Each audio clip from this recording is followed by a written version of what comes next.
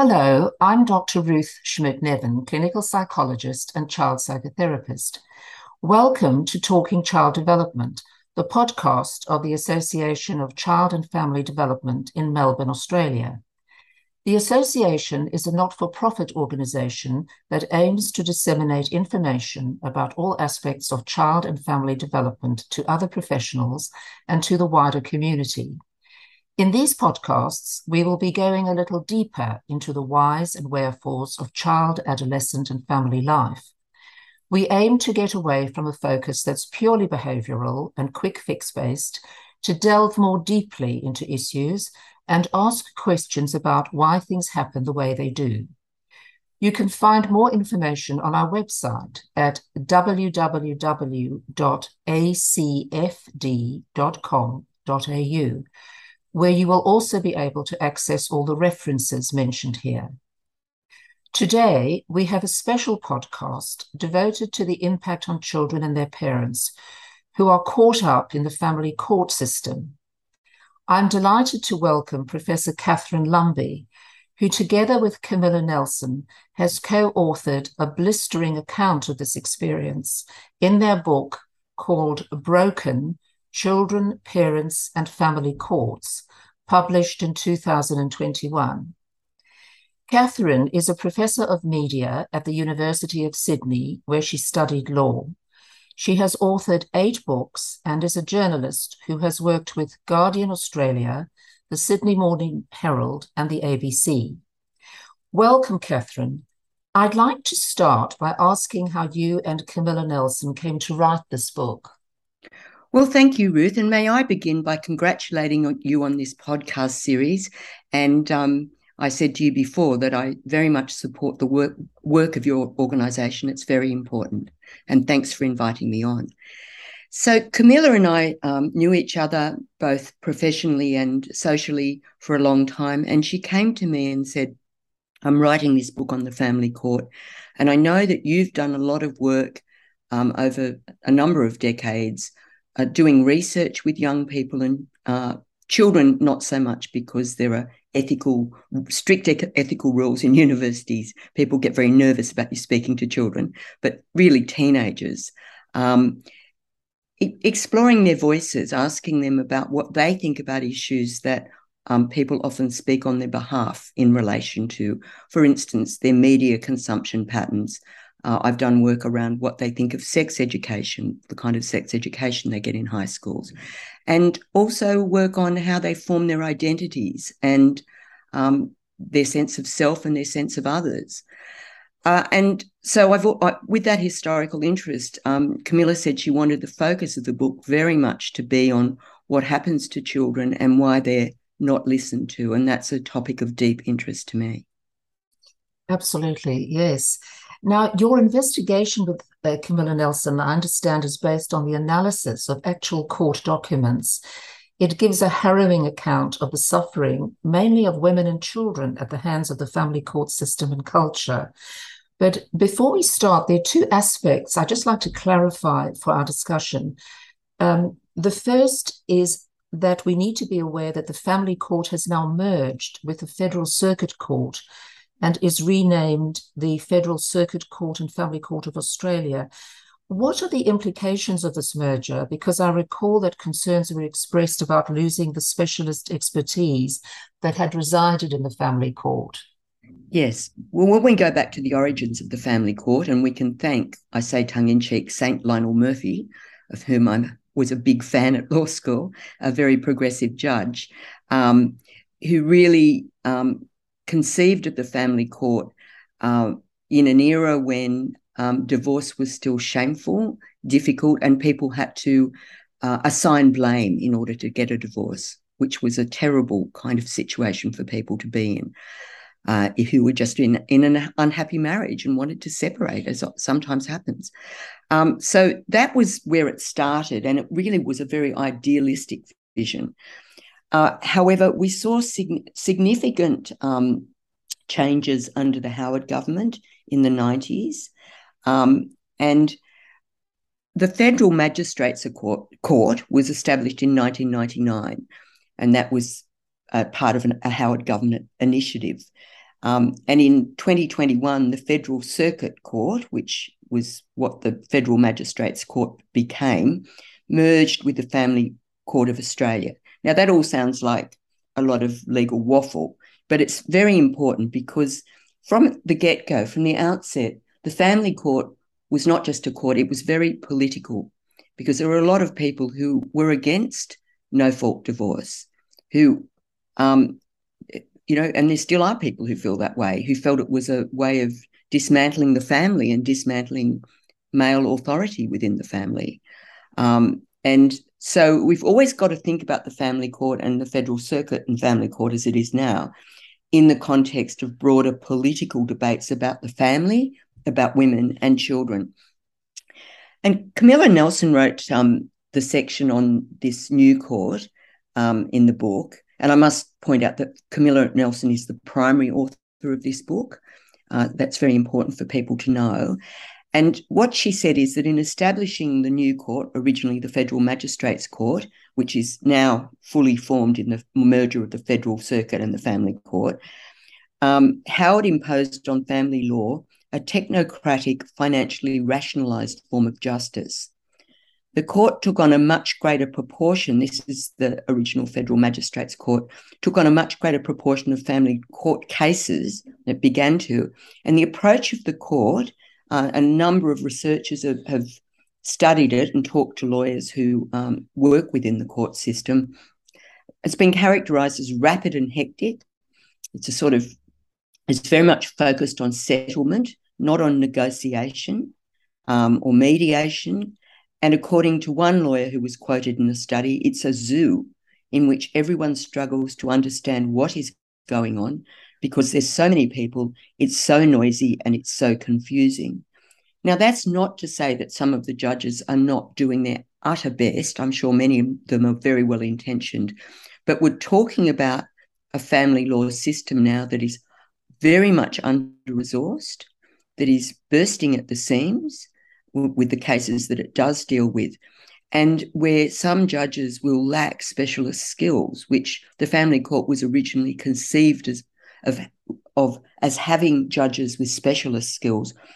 So people will not necessarily come before a judge who is trauma-informed, who has a deeper understanding of the cases that often come before judges, which involve potentially domestic violence or child sexual abuse. And as you would know in your own professional expertise, these areas are ones that really demand specialist understanding. Absolutely. I mean, would it be reasonable to say that given some of the changes in the 1980s, that also included the deregulation of the legal profession, which means that legal firms can actually deploy fairly aggressive marketing strategies, and then there's no cap necessarily on legal fees. I don't know if I've got that right. So they can move towards very much a marketing business model, which is rather different, I think, from the medical allied health model, which is governed by the Australian Health Professionals Regulation Association. So there is a limit to what can be charged. But I don't know if I'm being unfair or unreasonable to say that there appears to be no limit to what can be charged within the legal world. Well, to give your listeners some context, when I did law, I did an arts law degree at the University of Sydney, and the law degree I did was very black letter, which means pretty conservative, and did not ask socio-legal questions or social justice was not sort of anything that we ever looked at, even though it was really my passion, human rights law. And we didn't study family law. It was regarded actually as something that women might go into when they finished their law degree, because it was seen as very lower rung, and where you went if you really wanted to make it in the legal profession was mergers and acquisitions or corporate law. Now, right around the time I graduated in 1988 from law school, I've just carbon dated myself, but that's okay. That is right around the time that we saw rapid deregulation. And I can remember it because corporate law firms started to do far more than law. They started to hand out all sorts of advice. You might call it akin to public relations or management advice to clients. They diversified, as accounting firms have done as well. And it was an era then in which market forces began to dominate, and the old, I guess, public, what would you call it? I mean, it was very much a sense that the legal profession was a noble profession and that they had an obligation to people.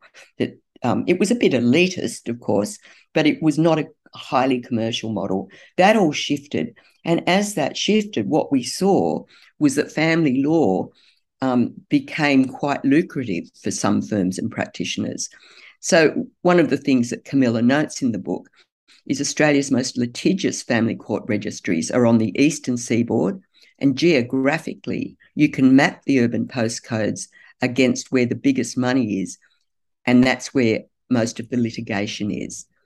Now, not all lawyers act unethically, of course, but enough do to give rise to a slang term in the legal profession called burning off, whereby one party with more financial resources engages in protracted litigation designed to exhaust the emotional and financial resources of the other. And incessant litigation, Ruth, will not only be felt by that partner or parent, it will be felt by everyone on the waiting list of the court. So, and there's no question that there is good evidence that some people, and it's usually a man, engage in what is a form of coercive control, in my view. It is litigation as abuse and control. Now, there is some accountability in the legal profession. In different states, it's slightly different, but it's the same kind of structure. The Office of the Legal Services Commissioner in New South Wales, for instance, works with the Law Society of New South Wales. So if you think you're being overcharged or under-serviced, or that there's been some other form of professional misconduct, you can make a complaint and solicitors can be struck off. But that presumes a level of agency and knowledge, and the resource amount of documentation an exhausted parent may have to provide at the end of a long working day, sometimes sole parenting children. So I think, you know, it sounds fabulous if you go to their website, but in fact, I think a lot of people may not have the cultural capital, knowledge or agency to access those resources. So it's really about who has the resources, who has the capacity. It's got a sort of discriminatory element to it. Now, your book throws up some shocking examples of the suffering experienced by children when their parents go to war with respect to access or other arrangements. As a child psychotherapist, I've been involved in some of these cases where in a legal context, the voice of the child is not allowed to be heard, and the actual evidence of their life experience is ruled to be not only inadmissible by lawyers, but also as having no validity in its own right. How has this come about when in the original Family Law Act, the best interests of the child were deemed to be paramount? Wow, that's a big and very important question. If I can sort of draw the camera back a bit, as it were, and just give a bit of a framing, because this goes right to the heart of my concerns about children. I mean, I often think as a feminist that, you know, women have fought for enfranchisement, fought for our voices to be heard and understood.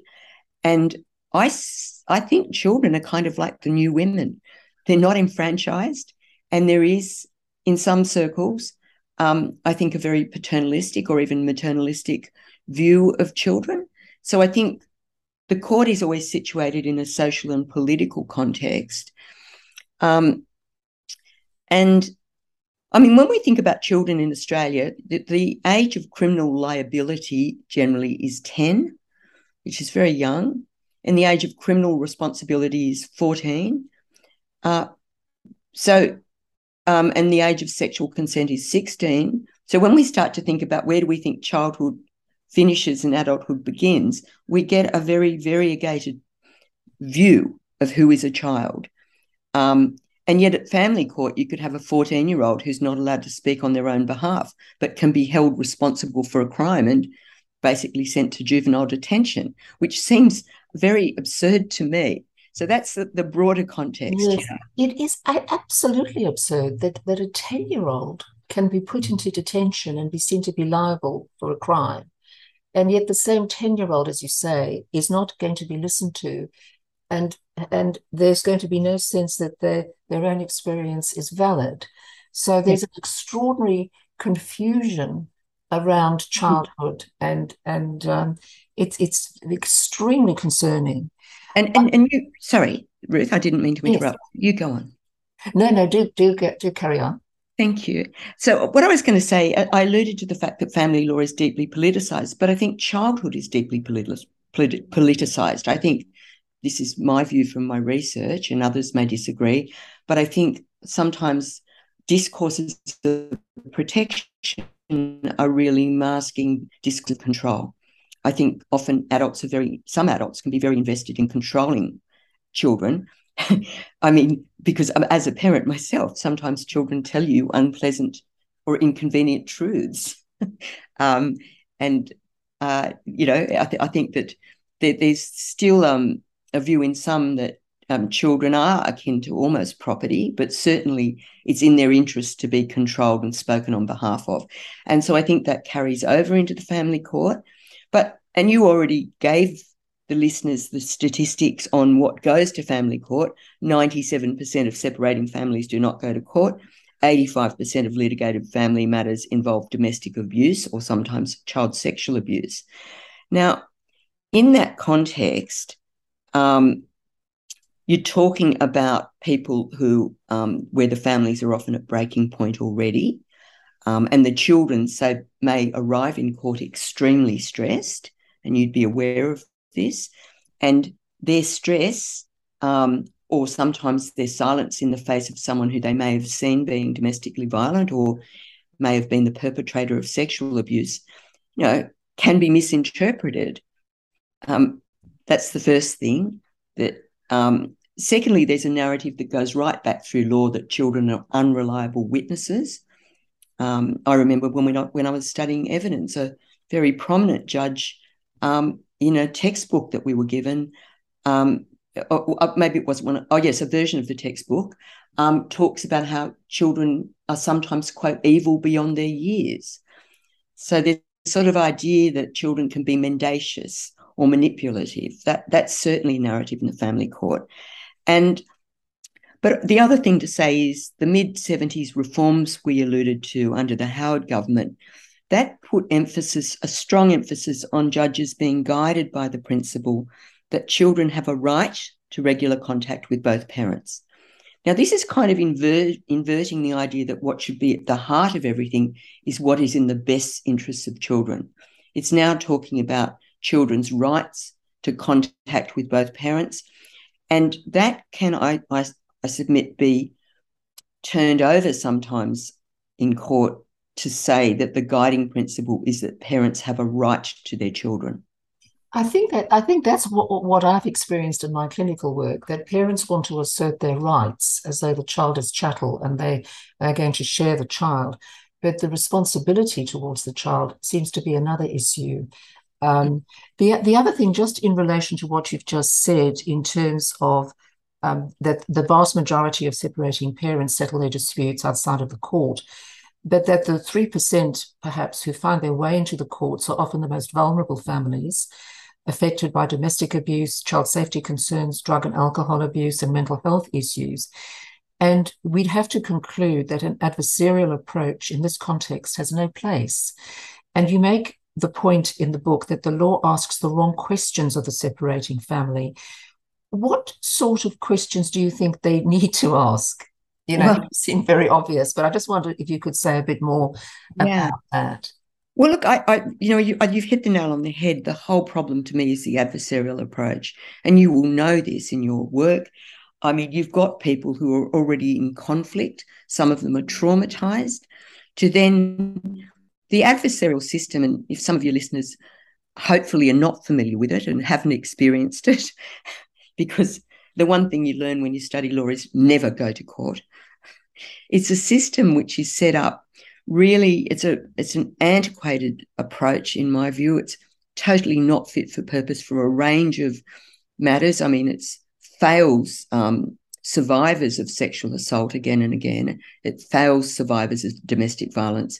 It's about the worst system in family conflict matters. So, if mediation has absolutely failed, and mediation should be, mediation using the services of a trained professional like yourself and a trauma-informed mediator, that's the first thing that should happen. If that has to fail, then I think an inquisitorial system where you've got a specialist judge working with expert professionals, trauma-informed professionals, where children are allowed to speak in a closed court and really listen to, and you've got someone like yourself who can interpret signs of stress and trauma so that their evidence isn't tainted by that, by assumptions about what reliability looks like. And I think that we start by asking children. I really go back to the fact that children should be at the heart of this, that financial matters between adults are important, and sometimes the sort of cases that go to the family court, if you've got and it's usually a man, I hate to say it, if you've got someone who's abusive, they're often financially abusive, they're out to ruin the woman, and often the woman's left as a single parent. Those matters are important, but at the heart of it all is we're dealing with families, and the family, in my view, starts with children, not with parents. So I think we start by speaking to children, and we've got to bring really informed, empathetic experts into that space to work with specialist judges when everything else fails. I would agree. I think what really needs to be at the heart of the matter are the needs of the child rather than the rights of the parents, actually. Or the rights of the parents really have to revolve around the needs of the child. But the needs of the child, certainly in my experience, have been seen as very secondary. I think that sort of what you were saying links in with the John Howard's developing the family law amendment of shared parental responsibility. And I think we'd all agree that shared care of children by fathers as well as mothers is in the best interest of the children. But as you say in your book, this concept has become completely misinterpreted as equal clock time. In my experience, I've found it's become a degenerated concept, which, as we've discussed, has often led to very bitter parental battles concerning a 50-50 sharing out of the child as a kind of chattel without any consideration of the needs of or wishes of the child. And I think you've actually addressed that in terms of the nature of the court system, the antiquated nature of the court system and its limitations. The other thing I just want to mention is, again, from my clinical experience, I've observed an overarching belief on the part of the majority of professionals involved in dealing with parents in conflict, many mediators, including in the legal and court process, that they see their primary task as achieving a shared care agreement between the parents, whatever the cost. And the cost to children is often extremely high. And as you explain in your book, children aren't perceived as having any agency of their own, and they seem to exist solely as proxies for the adult agendas. Can you say more about this? How is it that mediators, it was a brilliant idea to have the mediators, and yet they end up, by and large, struggling at all costs to achieve an outcome for the parents, a sort of shared agreement? Yeah, and I think, well, I'll come back to exactly that and answer that question. But one of the things I would say is that anyone with children who's, parented in the nuclear family situation, and I always have a bit of a giggle to myself, is there a reason that it's called the nuclear family? Is it kind of fission or fusion? But sometimes it goes nuclear. But I mean, as someone with two children myself, well, they're not children, young adults, 20 and 22 now, I separated from their father. We separated probably 7 years ago now. And we did it very amicably. But if I reflect on what family life was before that separation, as with all families, I worked. My husband largely did not work, and therefore did a lot of the sort of primary care, which is an unusual situation, but didn't mean I didn't do a lot of primary care too. But what we did, and this is what most parents do, is we sort of balanced things out. It wasn't 50-50. There wasn't a Bundy on, Bundy off system. That's not how families work. And also, as children become teenagers, they don't want to be shuttled around like a bag of chattels, as you indicated. What's most important is that they have a connection, and in healthy families, an emotional connection to both parents, and that both parents are flexible and not defensive about whether the young person or the child's spending time. It's where will the child's needs best be served? But why has there been a move away from that? What do the kids want? I think this is very rooted in Howard era reforms. I think John Howard and others in his government were very swayed by people, including by Pauline Hanson, who's still on this mission to prosecute the idea that the family court is anti-men and that it's dominated by feminist thinking. And it goes back to the debates about the Family Law Act and the Family Court when it was first initiated. And I think that there's a narrative, I would characterise it as a conservative narrative, and there are probably some, beyond that views is still alive and well in our society, which elevate men's rights to their children over the safety and emotional well-being of children and women.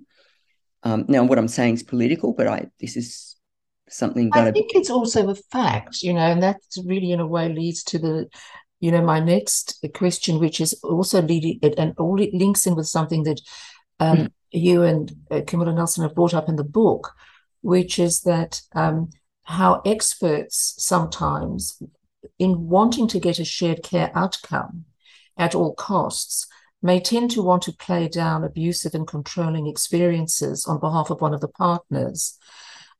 So we know that many experts called into these conflictual situations struggle to do their best, but you give a horrifying example at one point in the book of how a father's assault on his child was framed as a direct consequence of his upset about being denied his rights. Yeah, the book is full of really distressing accounts. I mean, there are so many of them. I mean, there's one case that's coming to my mind where a 12-year-old, I believe she was testifying that her father had sexually assaulted her on numerous occasions, and she was dismissed as manipulative.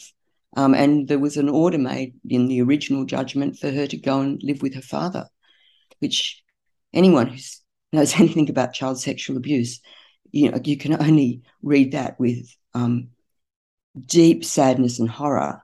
But so I think the broader discourse here is it's a narrative which is rooted in this idea that feminism has gone too far. Yes. Now, I don't know what that means. We headed for Brisbane and we ended up in Darwin. It's unclear to me what gone too far means.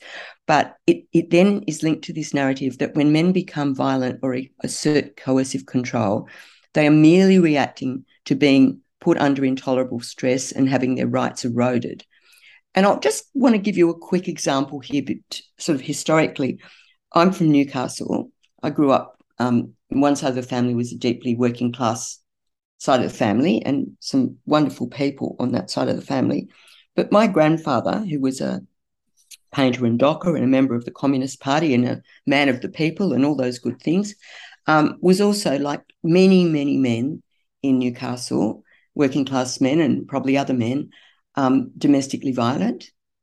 And I remember in the 60s and into the 70s witnessing some of that and being very aware that you didn't call the police because the police would see it. It was characterised very openly, not by my parents, I've got to say, but by many people, as women nag men and men go to the pub to deal with the nagging and then they get a bit drunk and they go home and give the wife a bunch of fives. And that was seen as a business between a man and his wife. And I think that we still live with these narratives about that men can be pushed too far. And I mean, it's even horrifyingly been said in frequently we see cases where, there's the Jack and Jennifer Edwards case where, despite many reports of the father being domestically violent, they were ignored. The wife's submissions to the court were ignored. She was characterised as manipulating the children. He was granted access. He ended up killing his children. And even when that happened, there were voices out there saying, well, you've got to take into account that he was really under great emotional pressure. So that narrative about domestic violence and child sexual abuse, unfortunately, is still out there, though hopefully it's not dominant. Yes, I suppose that what one would hope is that there would be justice. Justice could be served in a reasonable way, but also there would be an understanding of the impact on children. I think one of the things that's sometimes said as a way of excusing the situation, as though you can separate this out, is to say that, well, the father attacks the mother, but he doesn't attack the children. Mm-hmm. As though that means that the children are safe because, look, he doesn't actually hit the children. Well, maybe he does.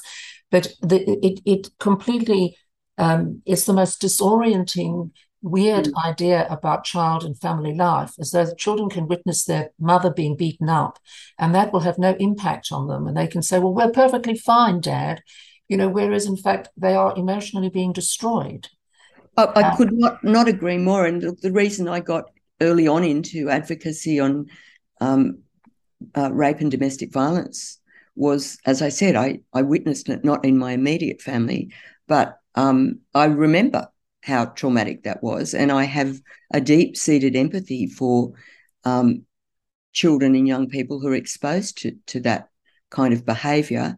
I think, it's ridiculous. It's not as we know, domestic violence does not have to be physical abuse. We know a lot more now about coercive control, and that is in itself, emotional abuse is a form of abuse. And of course, as you know very well, families are systems.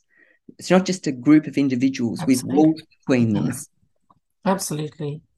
So, and just returning for a moment to the issue of the crippling legal costs, there's a poignant example in your book of a couple who had started out in the legal process with some reasonable assets, and they ended up with 2 expensive watches and some jewelry.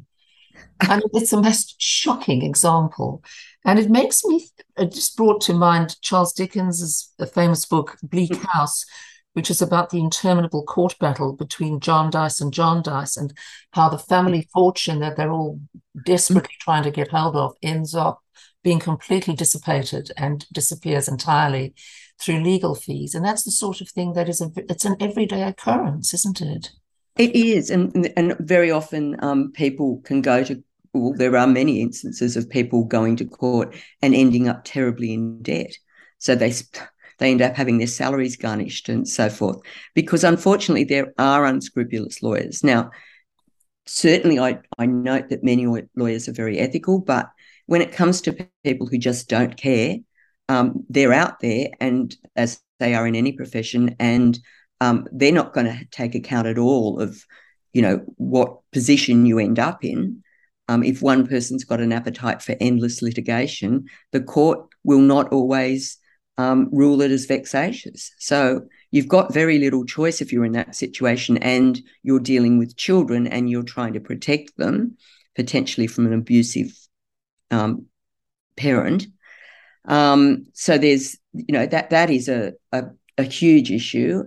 And it's interesting you raise Bleak House, because that brings to mind the fact that the 2 areas of law, when I speak to my friends who still practice or who are at the bar, the 2 areas they say are just so awful to deal with is wills and estates and family law. And of course, they both involve families.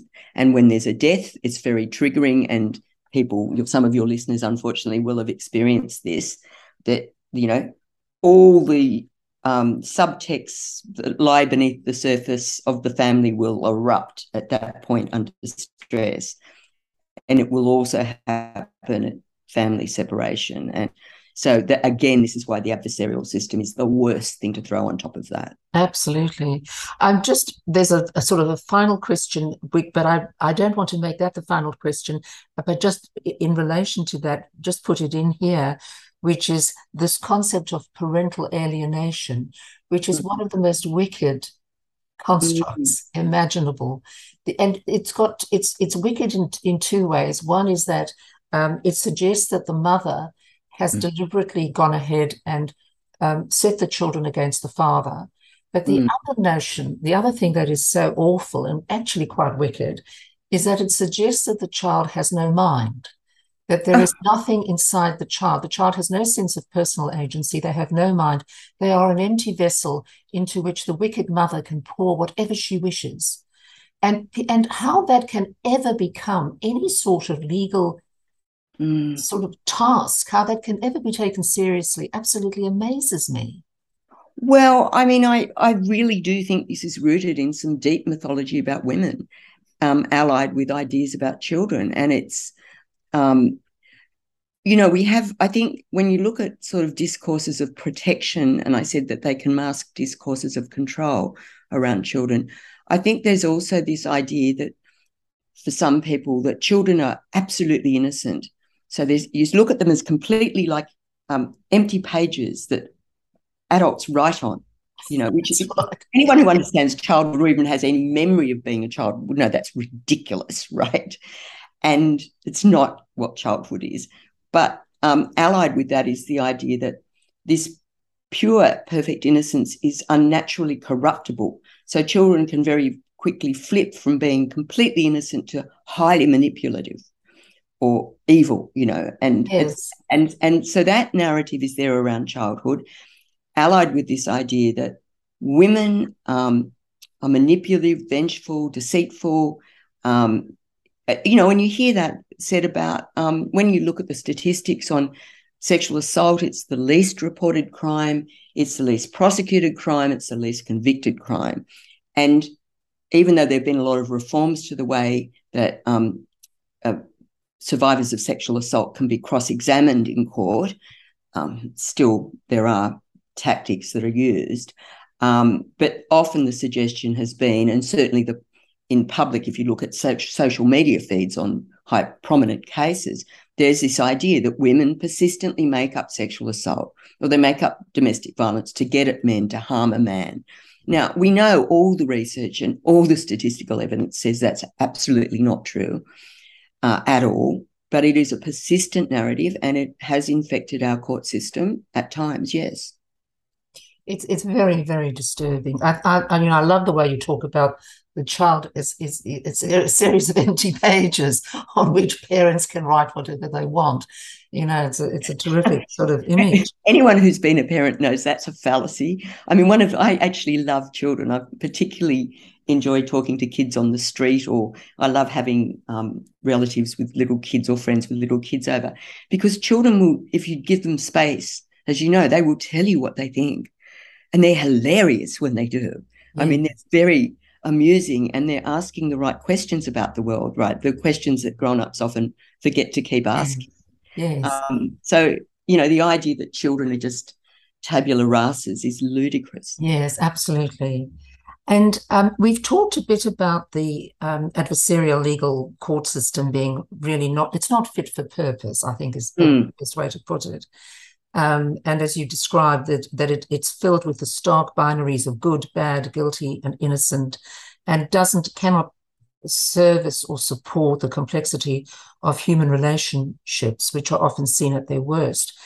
But I wonder if I can ask you just a final question, which is that you and Camilla in the book refer to the need to understand family law as a system for the health and well-being of children.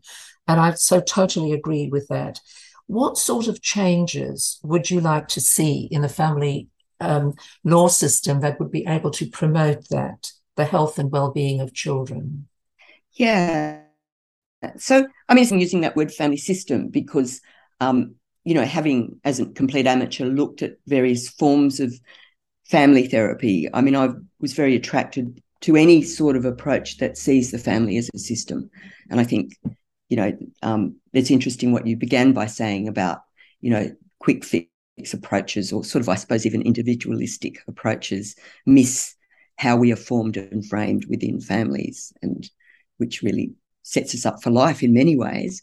And so the first thing is, I think I've already talked in institutional terms about a shift to an inquisitorial system, but save for only the hardest, most least resolvable cases, I actually think a system that takes the emphasis when it comes to children and custody issues and things, takes the emphasis right off the legal system and moves it much more into the domain of professionals like yourself, working with an informed legal professional, but moves right away from that idea that, because the legal system, as we just discussed, sees things in terms of rights, but probably not so much in terms of responsibilities. Absolutely, yes. And that's where professionals like yourself think about the family in a holistic way, and think about the well-being and safety of children, and listen to children. That's your job. And I think the legal framing of that should be just allied, and I think it should be relegated to second place myself. Absolutely. Are there people in the legal world who would be sympathetic to that view? I'm sure that there are. And I think this is the thing, even though perhaps this book appears to be a bit hard on the legal system and certainly on some of the judgments, what is not in the book, because that's not what the book was about, is the fact that there are many people working in the system who are really under-resourced and are working in the best interests of children, but who, when I've talked to them, just, in social situations, people who work in this area, they're despairing, and they also say, look, so much it's a roulette system when what judge you get, and they'll all know, oh, not that judge. And so that's part of the problem. Whereas, what we need is real expertise, and the expertise we really need are people who have your kind of professional background, who understand how to work with families, even families in conflict, and put children front and centre. Yes. Well, I don't know if that's ever going to happen, but it's certainly a hope. But Catherine, thank you so much for, tremendous words of wisdom and describing so well all these terribly complex situations, and I think so very important, and I hope very much that it will be able to create even some small change. Yeah, and Ruth, it's a delight talking to you. Thank you very much for having me.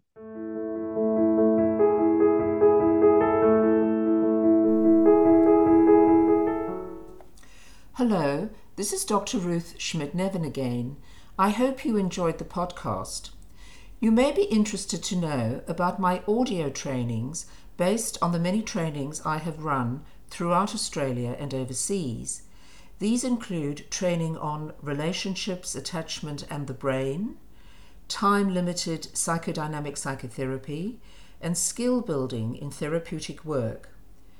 You can access the details of all my trainings on my website, which is at www.centreforchildandfamily.com. That's AND, so www.centreforchildandfamily.com. Thank you.